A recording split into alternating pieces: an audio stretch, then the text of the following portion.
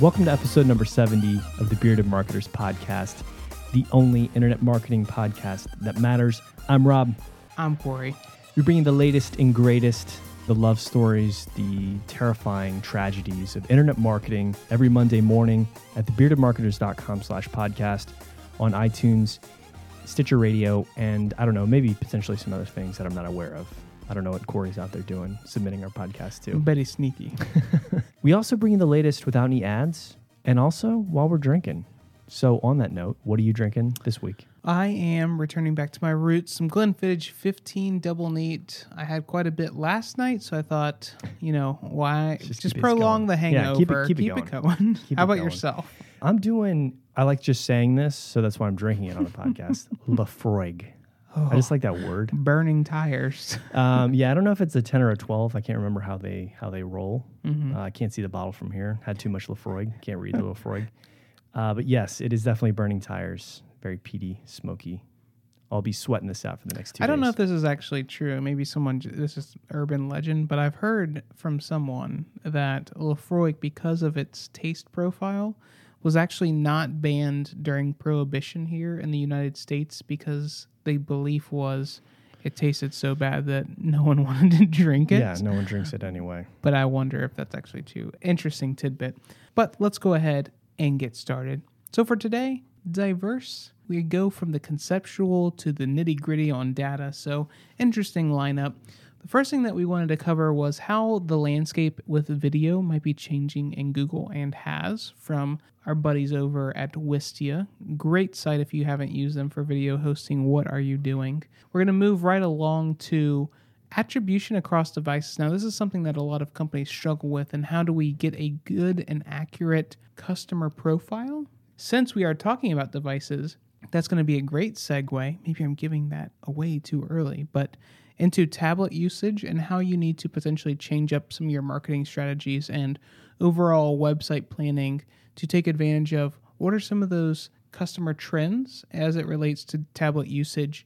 Moving right along to, this is going to be a good one. I'm kind of excited about it because I think not a lot of people actually know what they're talking about, but predictive analytics. First of all, what is that? And second of all, is it actually right for you or something that you should be considering?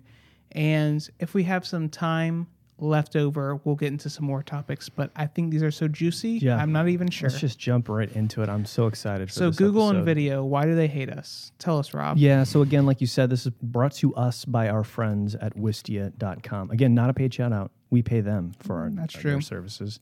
This was brought up on their blog. Basically, the title was, Where Did My Video Snippets Go?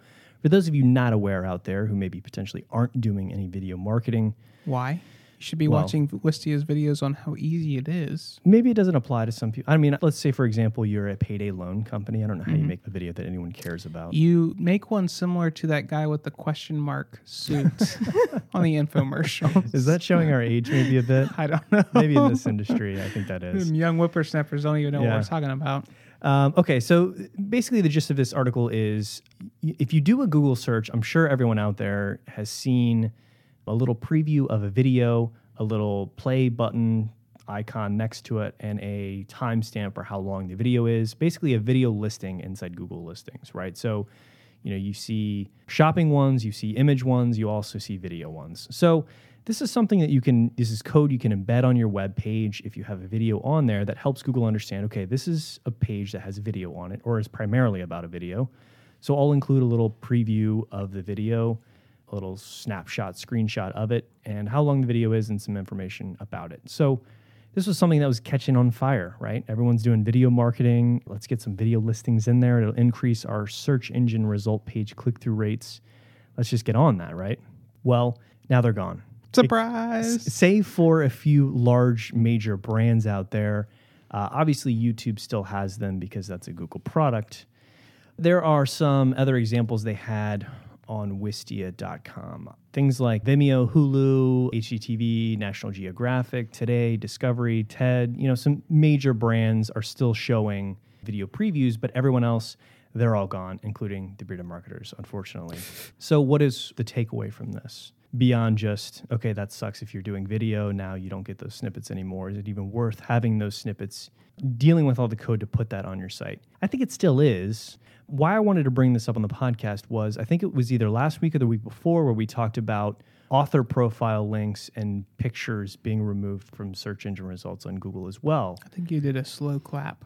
Yes, I was excited about that one. I'm a little disappointed about this one. But I think that this is pointing to a larger trend on Google, which I hope continues, which is sort of cleaning up, in my opinion, the search engine result pages, which have just been sort of inundated with icons, pictures, videos, all sorts of unnecessary crap on the search engine result pages. So I think this points to a larger issue, and that is that Google is realizing that a lot of these rich snippets that have been coming out over the last, year or so, I mean, there's things like reviews, products, videos, whatever it is, are actually kind of being a detriment to people's usability on Google.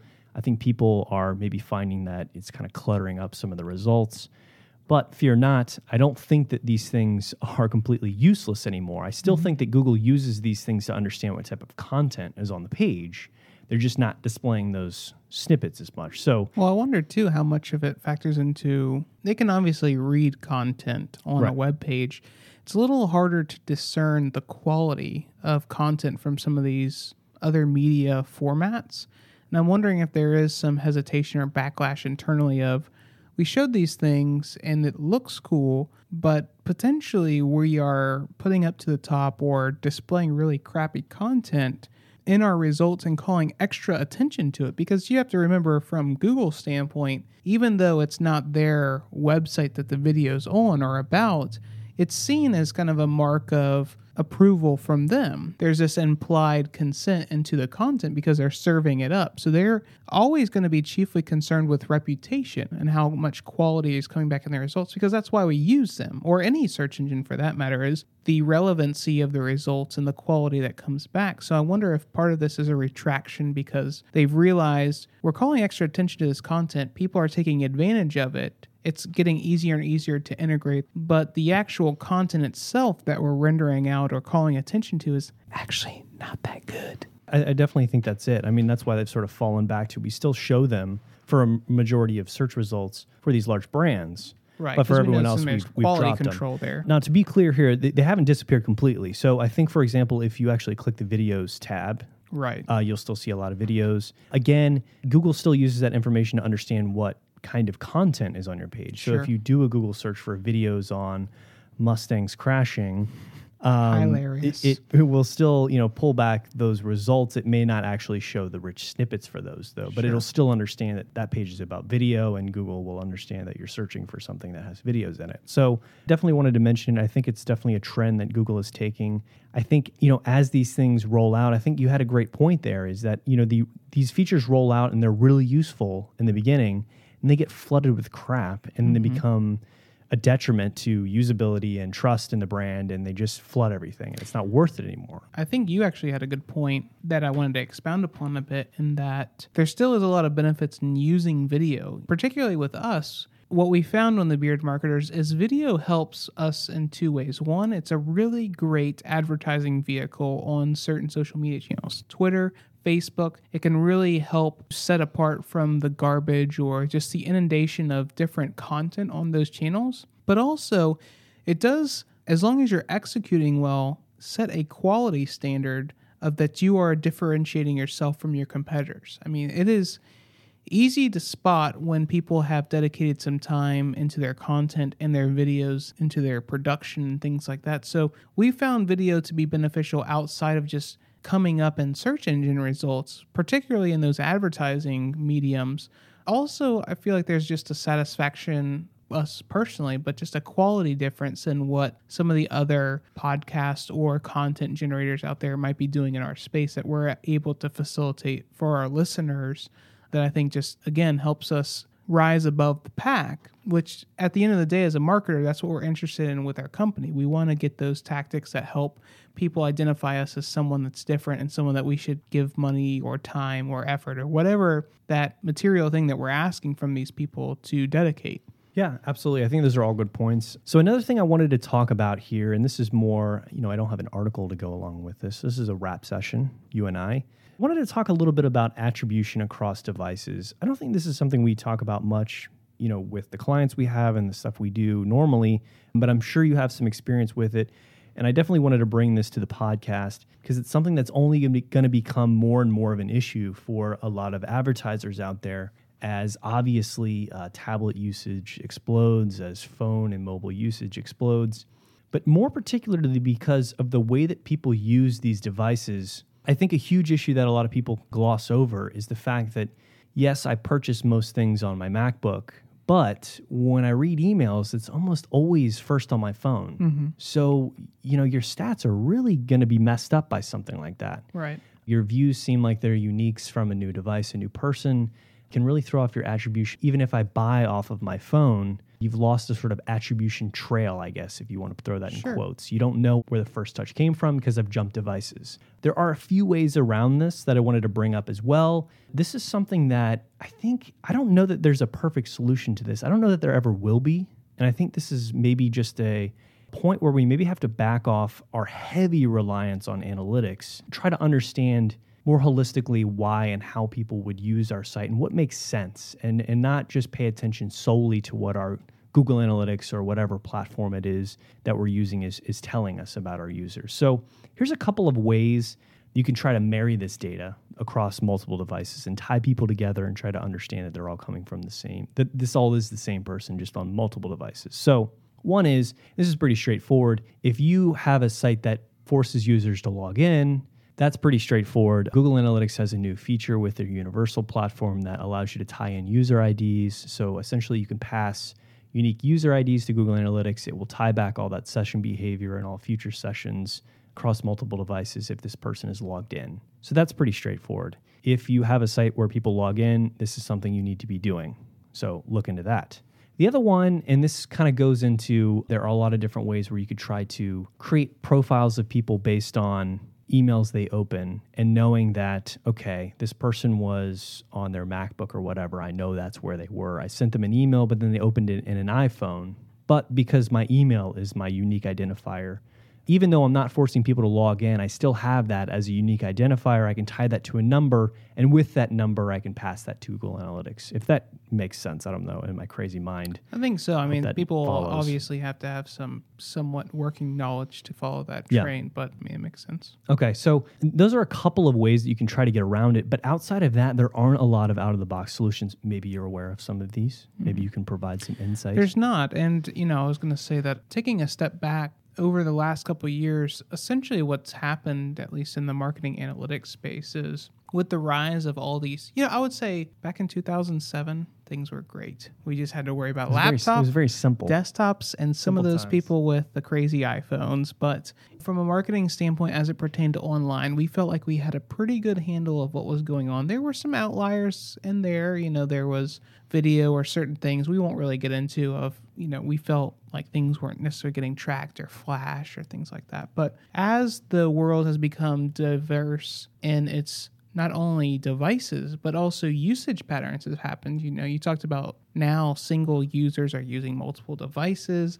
They digest content differently. I always read emails on my mobile device, but I'm going to be purchasing on my MacBook. And really what that's given rise to is the IT team has become even more important, but also this aspect of data analytics and number crunching and big data and how do we digest all this information. But to your point, there also becomes a point where do we have to become comfortable with not knowing everything? And, we were talking about I think it was last week or the week before, that there are already some major gaping holes in analytics. There was that study by Groupon who ran the test of trying to understand how much of their traffic is really organic by shutting themselves off of Google, and found that a huge majority of their, in air quotes, direct traffic, or what they thought was type in or bookmarked or copy and paste in the URL, was actually organic. And there's all these fragments of data that you really don't have necessarily the most accurate handle on. And I think what scares people is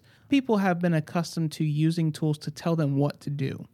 I have these many people coming from email, they spend this much money. As someone that is budgeting from a marketing standpoint, I need to invest this much because that's my return. Now with all these devices and usage patterns, it really takes a person to critically look at what makes sense from these numbers. How do I understand how people are interacting with my website? And it's no longer a very simple one-to-one relationship anymore of understanding what people are doing. You have to go beyond the numbers and understand what's actually influencing the numbers that are getting reported on, which I think scares some people because it takes a different mindset of no longer is it I can just hire someone that can look at the numbers and chew things out. It really takes that analytical work and understanding what goes into these users and how they're interacting with me. There are some crazy solutions out there where, you can keep a lot of custom databases and things like that. And I think they have their place, certainly, for some businesses and marrying all that data up together because it's essential for them because of the numbers that are involved. Mm-hmm. But I think that marketers going to have to find that good medium for them and get to a point where we're either comfortable not knowing everything or be prepared that the investment to piece together this patchwork of data that is now flowing in is ever more complex and will take a serious effort that is not only a one-time investment, but is an ongoing, evolving, organic thing. Well, I think to your point where you're sort of talking about I think this is actually becoming a larger issue, and this is probably brought on by the fact that Google Analytics is free. It's so easy to jump into all of these testing tools. You and I personally, we've been talking a lot about statistically significant tests. What does that mean? What are the other ways you can measure tests? What are all of the different models you can even use? And I think part of this entire problem is the fact that these analytics programs try to take very complex information and try to draw simple conclusions that oftentimes aren't what they on first look appear to be. I was in a meeting the other day where people were talking a lot about time on site. And there was a fundamental misunderstanding by everyone in the meeting about what that metric even really meant. And the fact that, yes, it can be kind of useful, I think, especially in a multi-session or a multi-page visit session. But when you start looking at landing pages, that's a very difficult metric to sort of use because this goes into how these analytics programs work, but that's just a simple example. Again, significance, right? It seems like a very simple thing to look at. Oh, if we hit 95 significance, it's valid. That's not really what that means. It doesn't mean what you think it does, and there's a lot more to it than that. I don't want to get into it too much into here, the weeds. But I think this is maybe another topic for something else where we can talk about the simplification of analytics programs. But all of those things I think play into whatever the hell we were supposed to be talking about when we first started. We're talking about attribution, and there are some ways where companies can get at that data much more easily. Google has rolled out some tools. Adobe has some as well if you use Omniture. But a lot of that takes work, and it will take a effort on all of the pieces of your orchestra that is your marketing department to work together. So if you're using MailChimp or ExactTarget to do your emails or Constant Contact, now all these things can no longer be siloed. They all have to talk with one another to keep some of that attribution and understand, yes, this is actually Rob that's opening up the email. This is actually Rob that's actually going to convert later on a different device. And how do I need to understand all of these usage patterns and make sure that I'm putting my marketing dollars and effort where it's best served? And not, like you said in your example, I look at my usage patterns and mobile's doing all my email clicks, but it's not spending anything. Well, let's not invest anything into email or mobile, because it's tablets and desktops that are doing all the buying. Well, that's really only part of the story. So attribution is something that you should really take some time, delve into, but you also need to understand what is going to be the cost-benefit analysis for you. How much effort are we going to have to go through, and how much level of uncertainty are we comfortable with versus the trade-off of how much effort and cost it's going to be to get all those things working together. Absolutely great topic. We're going to have to expound on this in a much longer episode. Maybe we spend half an episode talking about something like that. So tell me now about predictive analytics. I tried to read this blog post. I could not. Not a very good blog post, but that's actually why I thought it was interesting to talk about, in that I don't think many people understand what predictive analytics are. So first of all, when we talk about this, because this is kind of a buzzword in the industry, what we're trying to understand is, with the data that's coming in, trying to predict a future behavior. Now, some people think that collecting customer data is predictive analytics. No. That's just part of the equation. So when we talk about predictive analytics, there are platforms and companies out there that are harvesting data, not just from their own customers, but there's a bunch of big data aggregators out there that you can go and purchase demographic information out there. There's also big companies out there like Blue Kai that will partner with you and actually determine who those people are and what are some of the interests that they've expressed on other sites. Tons of analytics out there. And what we're trying to extrapolate from these data sets is how can I predict about something that you, Rob, or me, Corey, or anyone is going to do based on some of these behaviors that you are exhibiting or that we've seen people like you exhibit on our site, and how do we actually take that to the next step and get ahead of what before you're even thinking it. So I was just going to say, can you give me a simple, because I'm a layman, can you give me a simple example of what you would consider predictive? an example that happens a lot on multiple websites is establishing persona groups. So we notice that people that come in from this referral source typically like to shop men's t-shirts, and they also typically buy, let's say, short sleeve t-shirts or whatever, using an e-commerce example. Now, what a lot of people will do is have dynamic websites that will recognize you came from X source, so we're going to adjust our sorts and our websites to bring those products to the top, because we've learned over time that people coming in from that source typically like these products. And so we're going to get ahead of it, even though we may have never even seen you, based on the people that have come from the website that you just traversed to come onto our site. Those are typically their behaviors. So we're going to go ahead and bucket you into that experience. As a simpler example, would you consider this predictive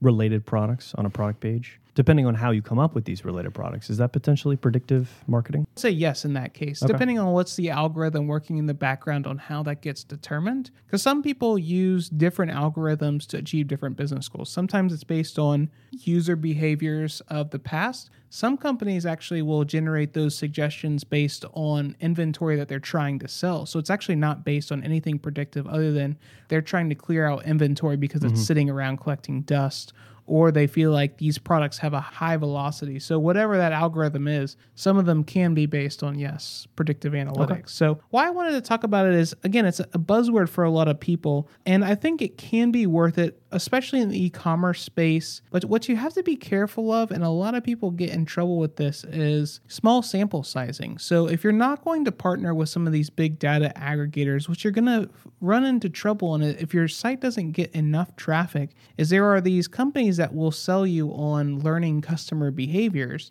And the problem that you're going to run into is you're going to start adjusting your site experience based on learning things about just a small group of people. And what you're going to end up doing is making some bad assumptions based on a really small sample size. So I've found that quite a few companies that I've worked with in the past have used some of these solutions and noticed that their site performance seems to be slipping a bit. And that's really just because they're trying to do too much with too little. And they're trying to get too fancy for what their maybe site can bear at that point. And I think, honestly, some companies, instead of maybe going the predictive route, would find themselves in a better position doing some panels with their customers and creating their own personas based on what they actually know about their customers and purchase behaviors, and maybe just sending off some of their past order history to someone to analyze and create their own personas. So I'd say be careful of that, and also just be careful of, there's this strong desire to become one-to-one personalization. You know, that's like the end goal of most marketers. Be careful about the assumptions that you make with people, and that we live in a very diverse world. And yes, some people have very similar usage patterns based on where they're coming from, or, you know, what we can extrapolate from people. But there are certain places and information sets that we can use that it becomes very difficult to make an assertion. An interesting example is a site like Reddit. They appeal to such a wide range of people. Obviously, there is a strong presence of young, neck-bearded people, but there are also a lot of these sub-communities that have wildly different tastes and preferences and things like that. So just be careful when you get too granular with your predictive analytics and bucketing people, that you're not making so much assumptions that you're putting people into a very narrow experience that they find you unrelevant. Be careful of finding that balance. Well, I think, I was mentioning statistical significance in testing earlier. And, I've always felt with, this sort of predictive stuff, but even with automated marketing, that you fall into this trap of you are now marketing to such a narrow group and you're crafting this unique email for them that it's almost impossible for you to actually prove that that's actually performing better than just sending a generic one to everyone. Well, not only that, too, is that extra effort worth the benefit? Exactly. Yeah. So we're able to eke out an extra 5%, maybe. If we're even able to prove it. Right. Right. But how much is my time worth? Not only creating that unique experience, but curating it, making sure that when we do a change to our homepage, that all these other things aren't breaking because we've created this complex web of experiences and things. So not only is my time going to be sucked up generating this unique creatives or making sure everything's working correctly, but also just this fragility that we can create in our ecosystems of this personalization that has essentially created a monster that we can't necessarily keep up with. I mean, not to mention the $250,000 a year platform now that we're using to facilitate the automated marketing or whatever it is you're doing. So I think we spent plenty of time on that. Two other things that we wanted to get into is talk a little bit about tablet usage. Now, I feel like tablets sometimes are a little bit of a redheaded stepchild when it comes to the device world. And I think mobile gets a lot of attention. Obviously, a ton of people have cell phones, but tablets is a huge device online. And I think people sometimes, like I said, gloss over it and fail to realize how much purchasing power is behind some of these devices and how you potentially need to market or understand that these devices are here to stay, but also that you're directing attention to these devices as well to potentially make unique experiences, whether it be apps or whatever it might be, that these can be viable places for you to spend some marketing time and effort and dollars. So just a couple things that I want people to take away from this week, just to chew on as well, is keep this in mind. In 2013, tablets continued to take market share away from traditional PC sales. In fact, PC shipments dropped by 98% in the year 2013, with tablets making up a lion's share of that pickup. 98% drop of PC desktops in 2013 to tablets. Massive. So here are some interesting demographics using some US versus UK metrics. And this is an infographic you can get on gitelastic.com. Interesting site. It's very e-commerce based, but people that are in the lead gen space need to pay attention to these devices as well. 82 million people in the US have a tablet. I think the last census was something a little north of 300 million, so you can do the math there. More than 41% of people in the UK will use a tablet regularly this year. 30% of US households with internet access own at least one tablet. So think about that. I mean, that is a huge amount of people in your target audience that have that device. Now, some of the more interesting things that I saw in this infographic, just to keep, we were talking about how people access some of our sites and what they use devices for. 51% use tablets to browse products to build wish lists for later purchases. So again, I kind of wanted to emphasize this is a huge portion of people that are on your websites collecting information, being exposed to your brand. You need to pay attention to these devices because, at least in my experience, tablets typically far outperform mobile devices in the way of how much people are willing to spend, which might be a reflection on the demographics of who owns tablets. But also I find just normal conversion rates of websites much higher on tablet devices. So why I say that is not only do we have a population that makes sense to spend some time on, but also you might want to encourage more usage of these devices on your websites because we know we can get higher conversion rates. And that's where it comes into play, where we might want to build tablet unique experiences or applications where people really want to share it. It will be an experience of one that is memorable and people want to have that virility where they're sharing with their friends to experience and things like that. And I'll wrap this up with, if you don't think tablets should be spent time with, here's one last metric that you should really pay attention to. It is estimated that more tablets will be shipped in 2015 than desktop computers and laptops combined. So pay attention to these devices in the future, and I think that your efforts will definitely be paid off. Last thing we're going to talk about is content testing. So there's an interesting article on ClickZ, and I know that you've worked in the content space a little bit more than I have, but there are some interesting tools out there that people need to be aware of to actually test how people are consuming your content, but also how engaging your headlines are. I find that not a lot of people in this space, there's a lot of A/B testing that goes around. And it's a lot of button tests or, how do we change our landing pages around? But not too many people test what their headlines are and the resulting shares that might materialize because of that. Now, I know that there are some companies out there like Huffington Post that it's rumored that they actually roll out 9 or 10 headlines per article and test each one to see which one gains the most traction. Yeah, I'm pretty sure that's fact. So I know that for the fact that Boston.com, which is Boston Globe, I guess. I guess so. They definitely do that. So I would think that, for people out there that are marketers that have blogs, take some time and look at what content testing tools are out there, particularly around headlines and how you might craft your blog content to get better absorption. And it doesn't necessarily have to be a blog. It could just be normal. Depends on what your business model is, but just your website content in general, and see, is there some gains to be had on learning how to write correctly to get the most traction for the content that you're spending so much time on to generate. Hopefully you're not just churning out garbage, but there are some testing tools out there that will maybe tweet out as well for you to look into to potentially do some headline testing or at least start that conversation. Sometimes it's not just about testing your buttons or your forms or things like that, but how are you actually communicating the juicy bits that you have. That's going to do it for us on this episode number 70. Thank you so much for your time. We enjoyed ourselves. If you did, leave us a review on iTunes, Stitcher, whatever app you found us on. It'd be greatly appreciated. If you have a suggestion for the show, maybe you listen every week and go, those bearded guys, they're pretty smart, but they didn't think about this, or they forgot about this. Let us know. Warning though, no pitches.